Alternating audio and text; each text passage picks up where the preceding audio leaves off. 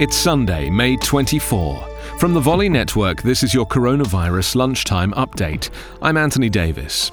Europeans and Americans soaked up the sun where they could today, taking advantage of the first holiday weekend since coronavirus restrictions were eased, while European governments grappled with how and when to let in foreign travellers in the hopes of salvaging the summer tourist season. Beach patrols and police watched to make sure people abided by the social distancing rules and spread out on the sand and at parks. National Security Advisor Robert O'Brien has falsely accused China of a cover-up that he claims is going to go down in history along with Chernobyl.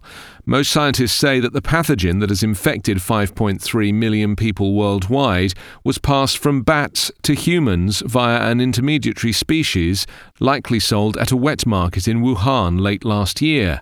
China alerted the world scientific community to the issue in December, giving governments plenty of time to plan for a pandemic.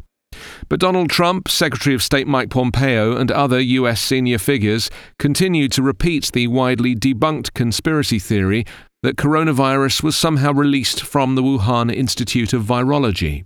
The virus toll continues to ebb in Asia and other parts of the world, with China today reporting 3 new cases and just 79 people remaining in treatment for COVID-19.